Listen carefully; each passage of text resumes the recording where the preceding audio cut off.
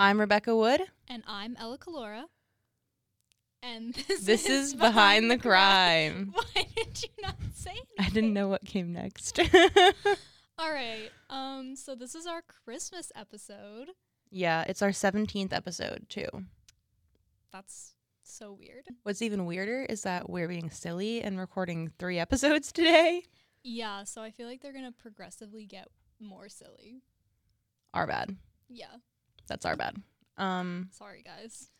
But we are talking about a killer Santa today. Yeah. Should we just get into it? I guess. We're only covering one case in this episode, so we just split it up into Ella talking about Bruce McArthur. That's the guy we're talking about. She's going to talk about his background, and then I'm going to talk about the murders he committed. Yeah. Let's get into it. Oh, okay.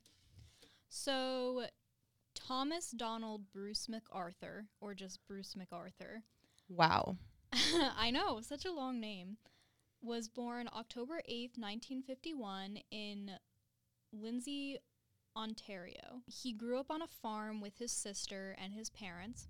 His parents also fostered troubled children, and they would have 6 to 10 kids in their care at a time. Oh, interesting. Which is a lot. I feel like that's more than...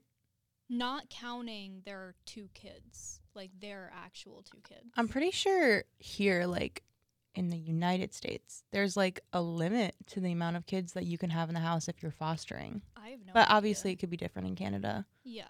Weird. So MacArthur attended a 1-room schoolhouse and during his, like, middle school and elementary. So during that time, kids described him as, like, a teacher pet or, like, trying to be the teacher's pet. So he would tell on the other boys, and he was kind of just... He wasn't accepted by a lot of the kids in the classroom. He didn't have a lot of friends. Interesting. So his mother was Irish Catholic and his father was Scottish Presbyterian. And that would cause a lot of arguments in the household. And really? Arthur would... Why? I don't know. I just feel like back then when you would marry someone of a different religion, like, you'd just kind of, like, pick one. You know what I mean? Well, apparently they didn't.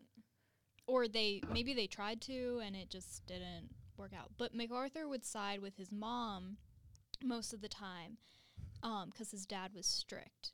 So MacArthur would side with his mom a lot of the time because his dad was really strict. Mm-hmm. And around this time, MacArthur said that this is when he started to feel that his dad had sensed his homosexuality.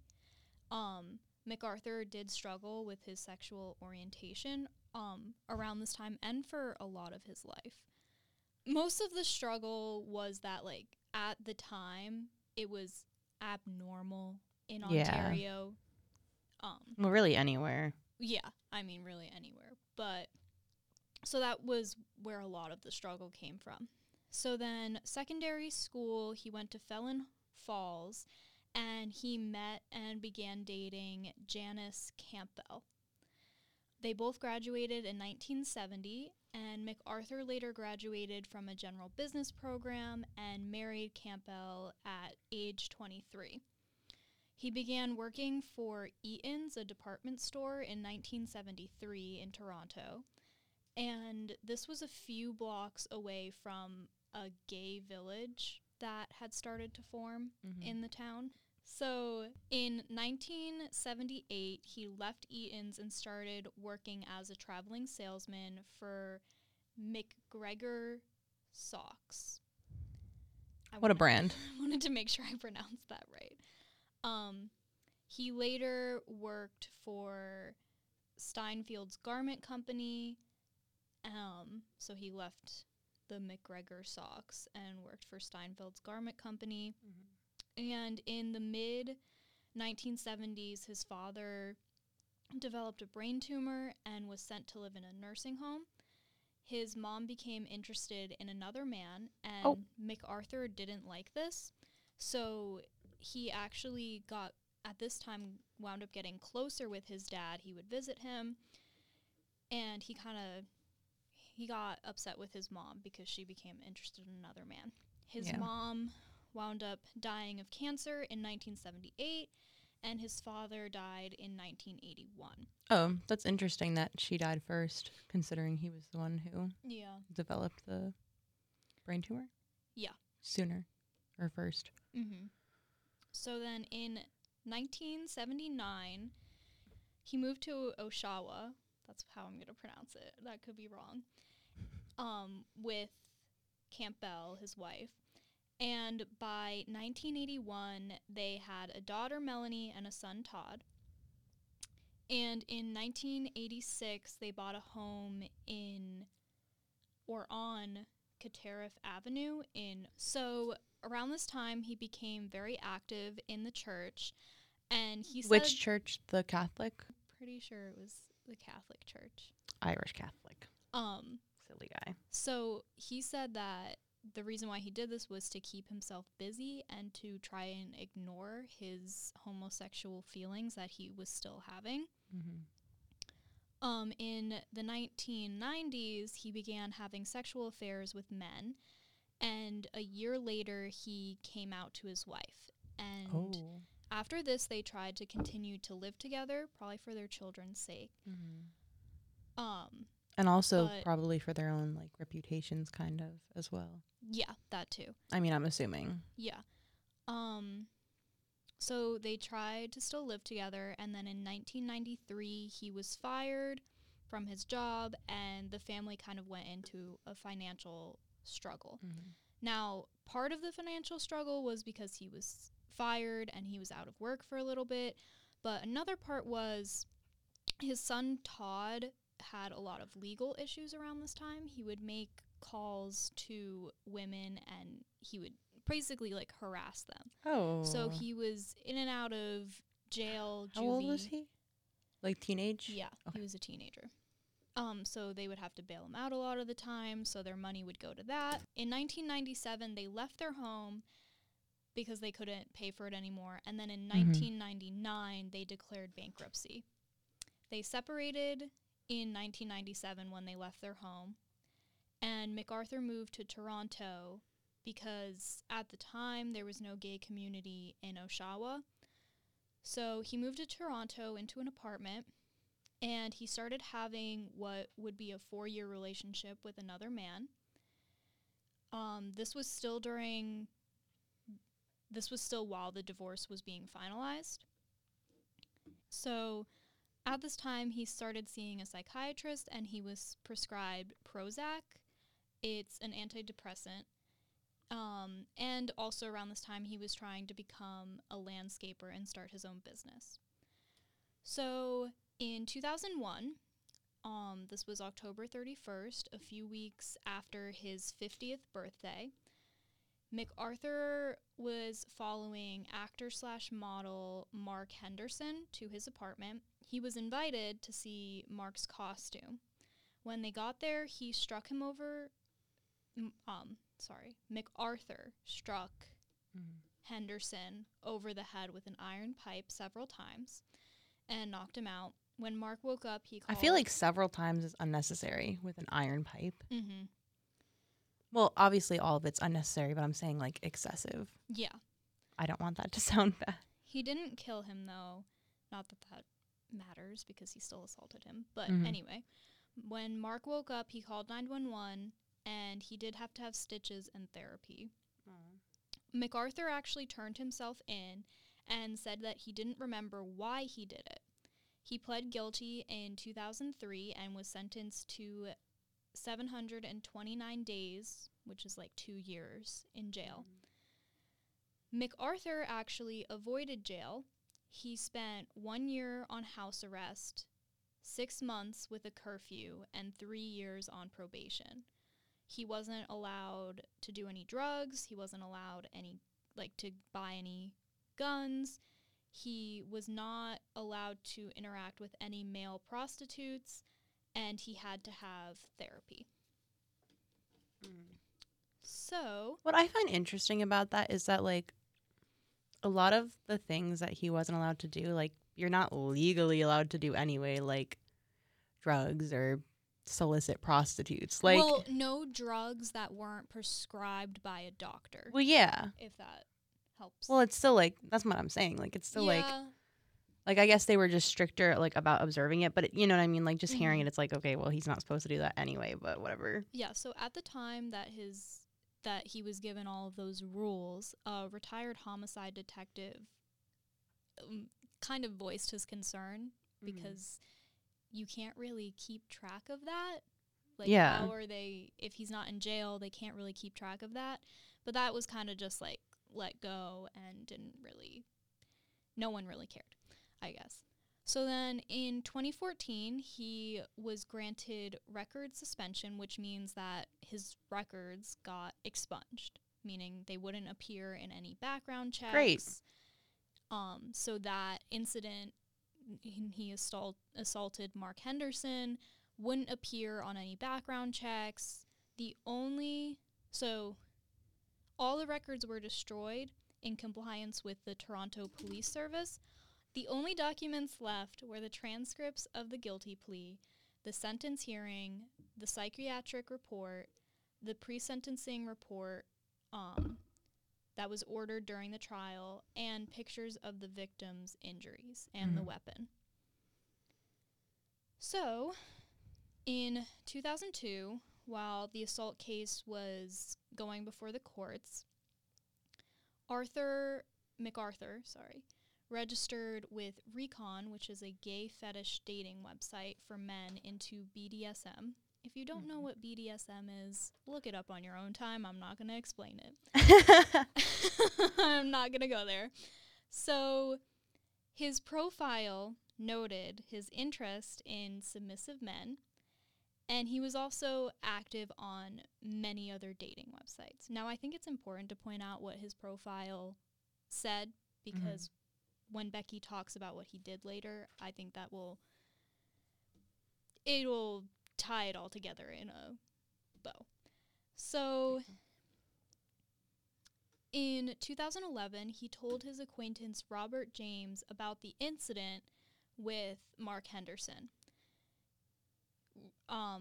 Robert James didn't like this, didn't want to be friends with him after he heard this, and they were at a coffee house, and he asked he asked McArthur to leave. McArthur kind of snapped and started, like, in a rage, knocking glasses off of the table, and he was screaming, and it was just kind of a big blowout from McArthur. So also around this time, as I said, he became a self-employed landscaper. His company was called Artistic Design. And, okay, I know this isn't important, but what kind of name is Artistic Design? That is, like, the least creative name that you could come up with a company. I know it's not important, but Wellness art major over there is upset. I just needed to say that. And then during the off season, he portrayed Santa Claus at a mall. I thought I wrote down the name of the mall, but apparently I didn't. But of course, because his records were expunged, they didn't know about his assault. Therefore, they hired him to work with children as Santa Claus. Yeah. Someone that kids are supposed to, like, trust. Another thing to note is in McArthur's apartment. So his son Todd was sent to live with McArthur at one point when he got out of jail again, because I don't know, his mom didn't want him in the house, or I'm not sure exactly what happened there. And Todd said that McArthur's bathroom was decorated with men. What does that mean? Like pictures? Yes, pictures. Real men, or like celebrities, or like people that he saw day to day, or celebrity men? Hey, Becky. I know that they're real people. Celebrities are real. I mean, like, the pictures, were they of celebrities that he liked, or were they of people who he, like, knew? I think both. Like, when he means decorated, he means No, like I believe you. hundreds of That's photos so of weird. guys in his bathroom. That's so weird. So that's just another thing to note. And that's all I have. It's Becky's turn. So I am basically picking up from 2017, which is when all of his murders kind of finally were brought to the attention of the police. Like, the police were investigating them. So the disappearance of Andrew Kinsman was kind of what prompted this whole investigation into Bruce McArthur over the cases of 8 missing gay men from Toronto's gay village. They all went missing from there. So Andrew Kinsman had a really strong presence in the gay village. He was very well known and known to be very dependable. And again, he was just a prominent figure in the community. He disappeared, I believe, 2 days after their pride, after Toronto's pride, where he, had kind of a role because of how prominent he was in the community. MacArthur did? No. Kinsman. Andrew Kinsman, okay. the victim. So he disappeared on June 26th, and because of his status in the community, it was noticed very, very quickly. And his friends went to his apartment to check if he was there, and they found his 17-year-old cat there, who he apparently doted on very, very dedicatedly, was there alone with no food, water, or any of his medications that he was on, because that's an old cat, 17. Yeah. And they were like, okay, he would never do this, so something's wrong. So at first, the police were not giving very much attention to the missing persons case, but as it gained attention from the media and the LGBTQ community was doing a lot of lobbying for them to look into this more, they finally started to actually investigate, which they weren't really doing, but that's another thing. So CCTV footage near Kinsman's home actually saw him getting into a red Dodge Caravan at 3 p.m. on the day that he was missing. And in his apartment, written on his calendar at 3 p.m. was the word Bruce. Nothing else. So police obviously linked the calendar, not only the calendar, but also the truck that was on the footage to Bruce McArthur. He took a truck matching the description and, what was depicted in the footage to a scrapyard. And luckily, when police got there, it hadn't been scrapped yet. It hadn't been touched yet. And forensics was able to test the truck, and they found a lot of traces of Kinsman's blood within the vehicle. That's so lucky that... Yeah. 'Cause imagine if it had already been scrapped. They probably wouldn't have been able to get, anything. No, they couldn't even have proved that it was MacArthur's truck, let alone the fact that Andrew Kinsman was in it. Yeah. So they unfortunately couldn't make an arrest based off of that alone because they didn't have the body. It could have just been blood for the sake, just for, So they weren't able to make an arrest yet, but they made him. They put him under surveillance, and they were just watching what he was doing very intently. They also were able to copy some information off of his hard drive from his computer, and what the information that they copied included 18 photos of Andrew Kinsman's dead body in the back of MacArthur's van, as well as oh yeah, there's a lot about pictures. See, that makes me think that the pictures in his bathroom then were more than just celebrity photos. Yeah. 'Cause yeah, he's doing that. Oh, he loved his photos for sure. So they also were able to copy pictures of Salim Essen, which I'm sure I'm pronouncing wrong, and I apologize for that. But he was another man who went missing from Toronto's gay village 2 months before Andrew Kinsman went missing. In the photos, Essen was laying in MacArthur's bed, dead. So that's where he kind of did his killing, in his bed. That's disgusting. For so many reasons, yeah. So police did arrest MacArthur after that, but they still hadn't found any bodies, so they obtained a search warrant for the properties where he worked as a landscaper and gardener, because I believe you mentioned that he was a landscaper at this point. Yes. So he worked for a few different people, and they went to one house on Mallory Crescent, which was owned by a couple around the same age as Bruce McArthur, and they found 8 dismembered bodies stuffed into plant pots. That... with plants growing out of them. I can't. So back to the photos, MacArthur took photos of his victims after killing them, kind of to have trophies. And in a lot of the pictures, he used props and made them pose. So Some of the props that he used included cigars that he would put in their mouths for them to pose with them, fur coats, and fur hats. Those were the most common things that he used. But he would have them doing different poses, which is just, I can't even.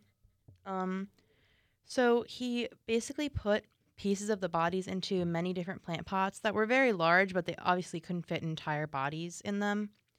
And when he was working at that house, he would sit right by all of those pots so he could eat with his victims. He would eat his lunch with them.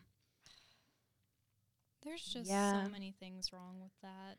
So most of their bodies were in these pots at this one house, not multiple houses, just the one. And whatever he couldn't fit, he buried in a ravine that was across the street from the property.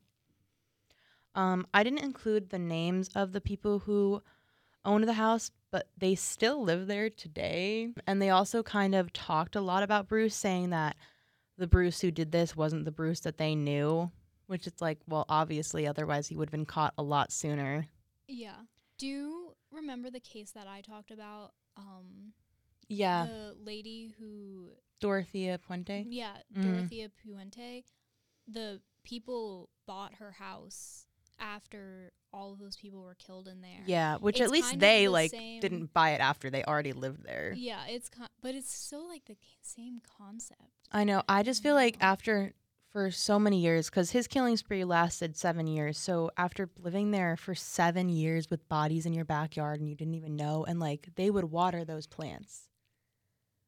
I like couldn't imagine wanting to stay there, but I guess it's a little bit better than... oh, like, it's the definitely case that better than your The case. case that I talked about, yeah, because they weren't They killed- intentionally bought it Yeah, in your case. They weren't killed there either, so I guess that kind of makes it a little... True. I don't know. So I'm going to talk a little bit about his like MO. He would lure his victims in with the promise of basically that they were going to have sex. And then he would kill all of them in his bedroom by strangulation. All of their causes of death was ligature strangulation. And he also restrained all of them and sexually assaulted them before they were killed. They found a murder kit on his property, which was in a duffel bag, and in the kit he had duct tape, surgical gloves, rope, zip ties, a bungee cord, and syringes. The murder weapon that he used was the rope that they found in that kit attached to a metal bar, and that's how he would strangle them. And this is also going back to the photos that I mentioned before. He had 9 different folders on his computers, each labeled with a victim's name, and contained a bunch of photos with the corresponding victim. You might notice that I said 9 folders, but he had 8 victims. He had one extra folder that was labeled John. All the other ones had their last names as well, but this one just said John. So he almost had a 9th victim, and this was actually the day that he got arrested. Police were surveilling him, and they saw him bringing a man up to his room, so they became concerned, and that's when they went in and arrested him, and they found the victim, known as John, we don't know his last name, tied up in MacArthur's bed.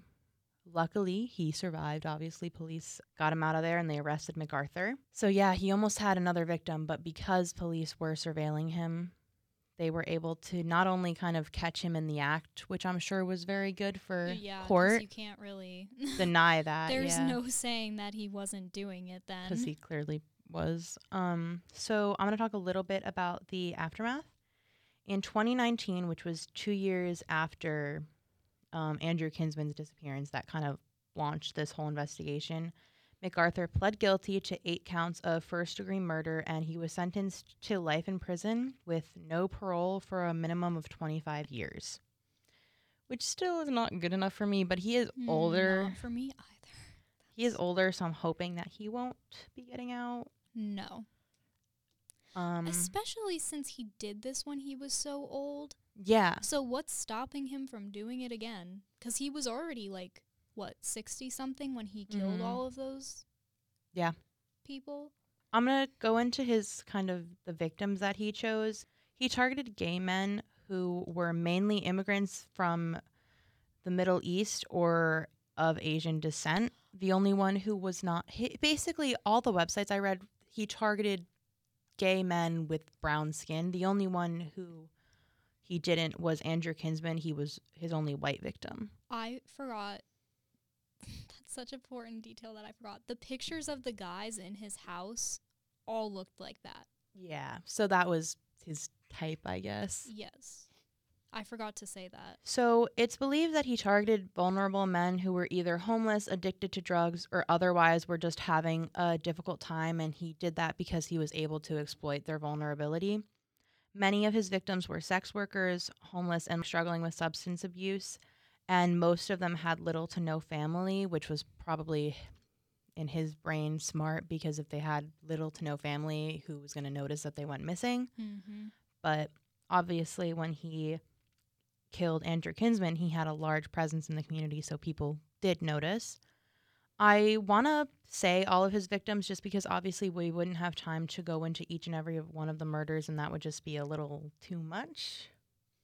But I don't want to go through this without saying all of their names.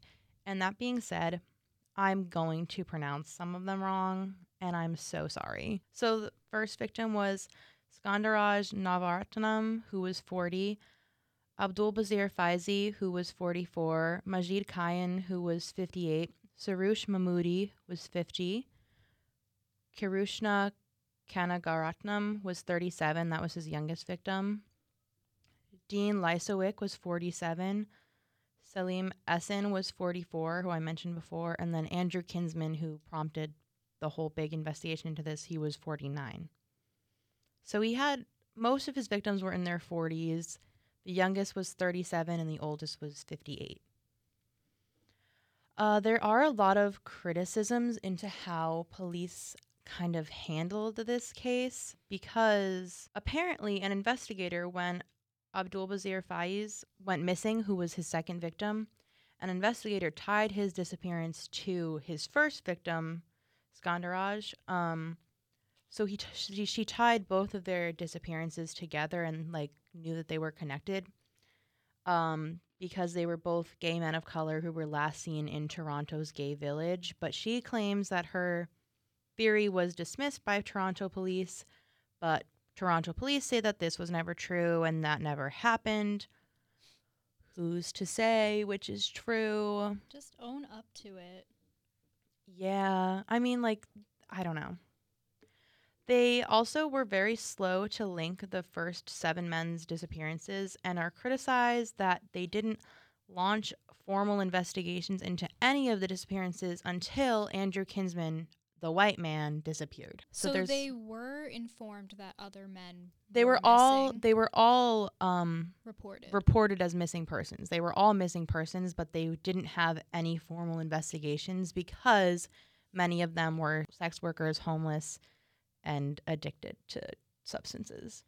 Okay, but that doesn't matter. And also gay, and during this time that wasn't necessarily their concern. Big eye roll from me. So yeah, there's concerns about how police handled this, from the sense that they were all people of color and that they were gay men during a time period where obviously that was frowned upon. It is possible that many of them weren't linked together previously because many of them didn't have relationships with their families, but obviously once Kinsman was reported missing, he was well known, so that was someone that they actually could ask friends about and family about. But overall, one other thing is that I didn't really mention this, but McArthur was described as a master manipulator and a sociopath by a lot of people. But that's kind of where the case ends. There's still a lot of people unhappy with how police handled it, which is fair because... Is he still alive? Yes. Okay. That's He's what still I alive. figured. So that's our Killer Santa.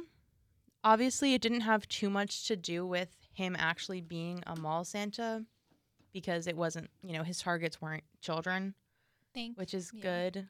I mean, not that it's good that he had any targets, but it's just a weird coincidence that that was his job. Yeah. His job. And it's just kind of icky feeling like if you're going to bring your kid to a mall Santa. You want to trust them. But then that also, like, I never did like the mall Santa. I never did Santa at all as a kid.